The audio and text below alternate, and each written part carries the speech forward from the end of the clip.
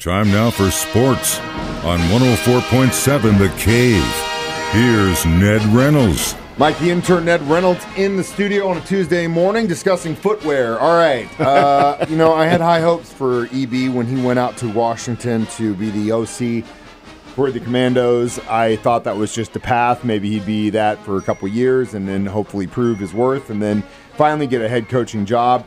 It's sad because he does not have a job now, and, especially watching what the Chiefs have gone through this year. In my personal opinion, lack of discipline, fundamentals on the regular season, I think that was with Bieniemy being gone, personally. I think he runs a tight crew. That also means he's abrasive, though, and that, for some teams, might not be a good look. I can tell you he was abrasive because the Washington Commanders players, when he was down there, you might remember they staged something of a walkout and went to the head coach, Ron Rivera, at the time. And Rivera said, hey, don't like it, go to him. Don't come to me. He's your coach, and that's the way it's going to be.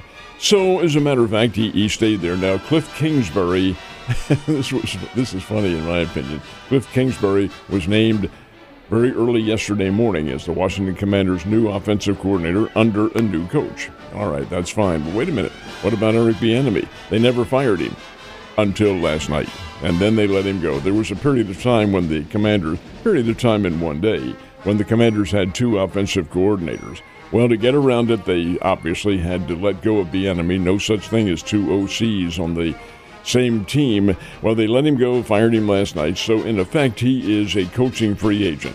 The Pittsburgh Steelers have made note of the fact that they want to talk to EB about being there, being on their team. The Kansas City Chiefs have Mike Nagy as their offensive coordinator. I would think, considering you're right about the lack of discipline and the change in the offensive tactics, that is true.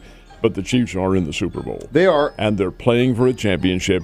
Do you make a change after that? That would be very tough to justify, but we will see just exactly what happens. I don't think AB comes back to Kansas City, and I think it was mutual. I think really, honestly, he wants that head coaching job so bad, and it's going to be so hard for whoever goes behind Andy Reid in Kansas City to fill those shoes after what that man has done for our team and that city.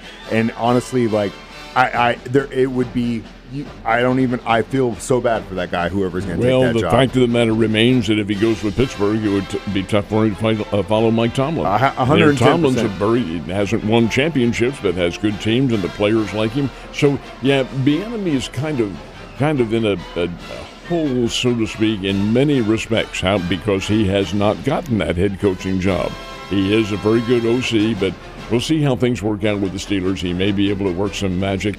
See where Le'Veon Bell is considering a comeback. Yeah, I saw that too. I was like, oh, really? How long's it been since you've been back in the league? Anyway, that's a non-story. We do have a very sad note this morning, though, don't we? This is very sad.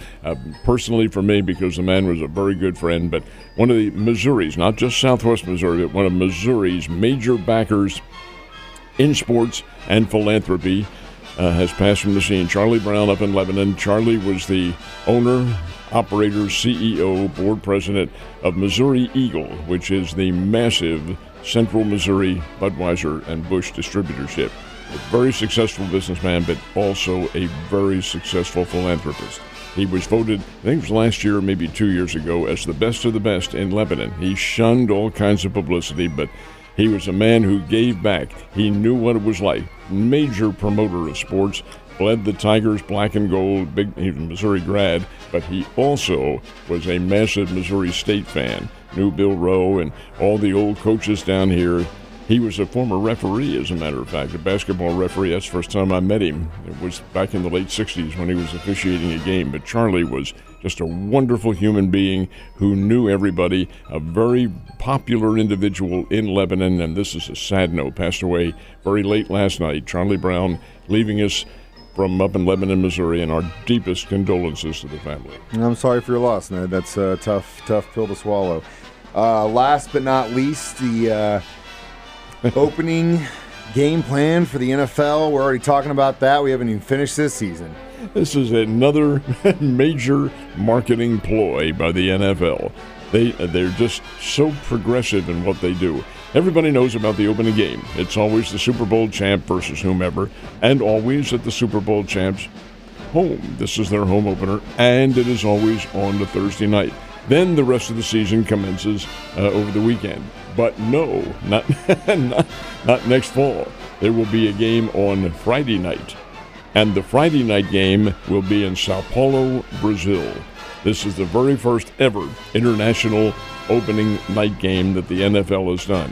The host team will be the Philadelphia Eagles. Who they play, nobody knows. It hasn't been decided yet.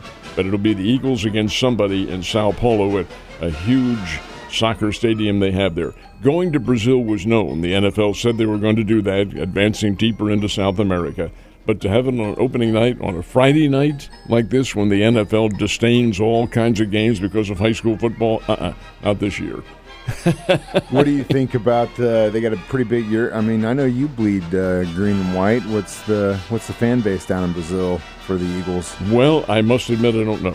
I've never been to Brazil, but I would have to assume that the NFL has done a lot of research and decided, probably accurately so, that do very few things that are inaccurate, that there is a level of interest in American football down there, and they're going to give it a try. Of course, they have a whole 9 months to market the thing, which they're going to market the hell out of it between now and then.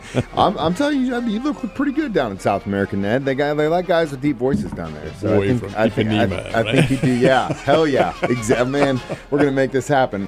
We need to, or I guess anyone that's a Kansas City Royals fans needs to thank whoever got that deal done with Bobby Witt Jr., man. Well, the fact of the matter remains it's the Chiefs who are getting all of the publicity, but here come the Kansas City Royals. They know they have a budding superstar. They know or knew that they had a history of dealing away those budding superstars. Well, Bobby Witt Jr. and the Royals have gotten together and come up with an 11-year deal worth $289 million with many, many perks in there to move that even higher. What the Royals did was lock him up.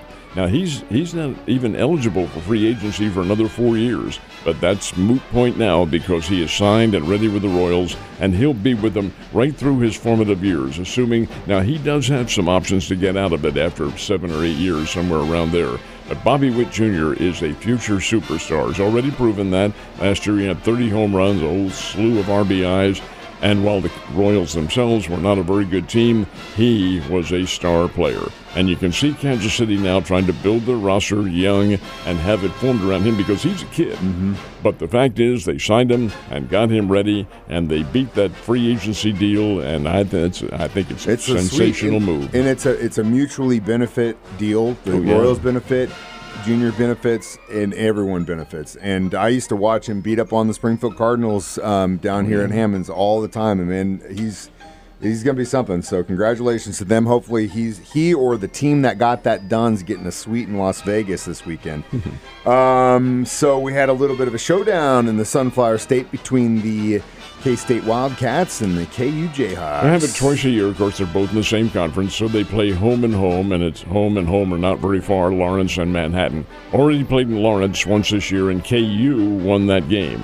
Last night in Manhattan, big crowd, raucous crowd on hand. They always are at the Bramlage Arena. And it was back and forth and back and forth. I really think when you take a look at the numbers in here that KU probably had the lead for the longest portion of the game.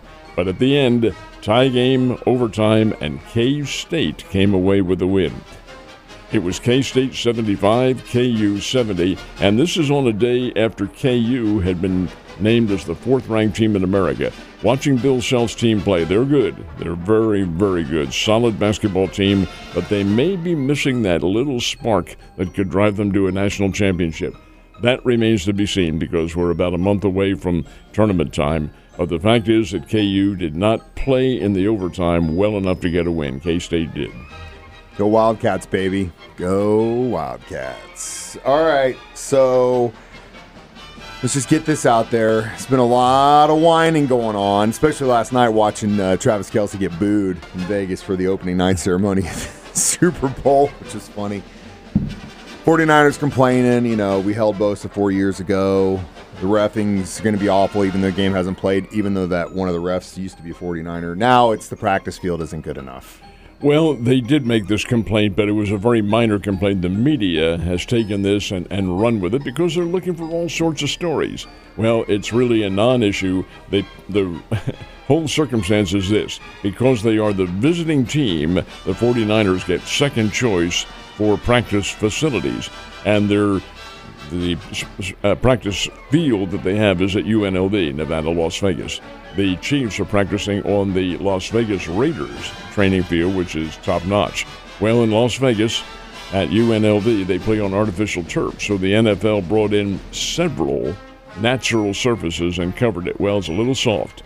And indeed, the 49ers said, hey, this is not solid enough for us to be practicing on. NFL sent out their group of experts and went through it on 2 occasions and said, there's nothing wrong with this. You guys are just complaining. So last night, Kyle Shanahan, the 49ers coach, said, done deal. Not talking about it anymore. This is where we're going to practice. So it's a moot point. It's not going to be anything but the 49ers. It's the media getting in the way. A lot of San Francisco fans crying. That game hasn't even happened yet, Ned. You have a great day, and I will see you tomorrow.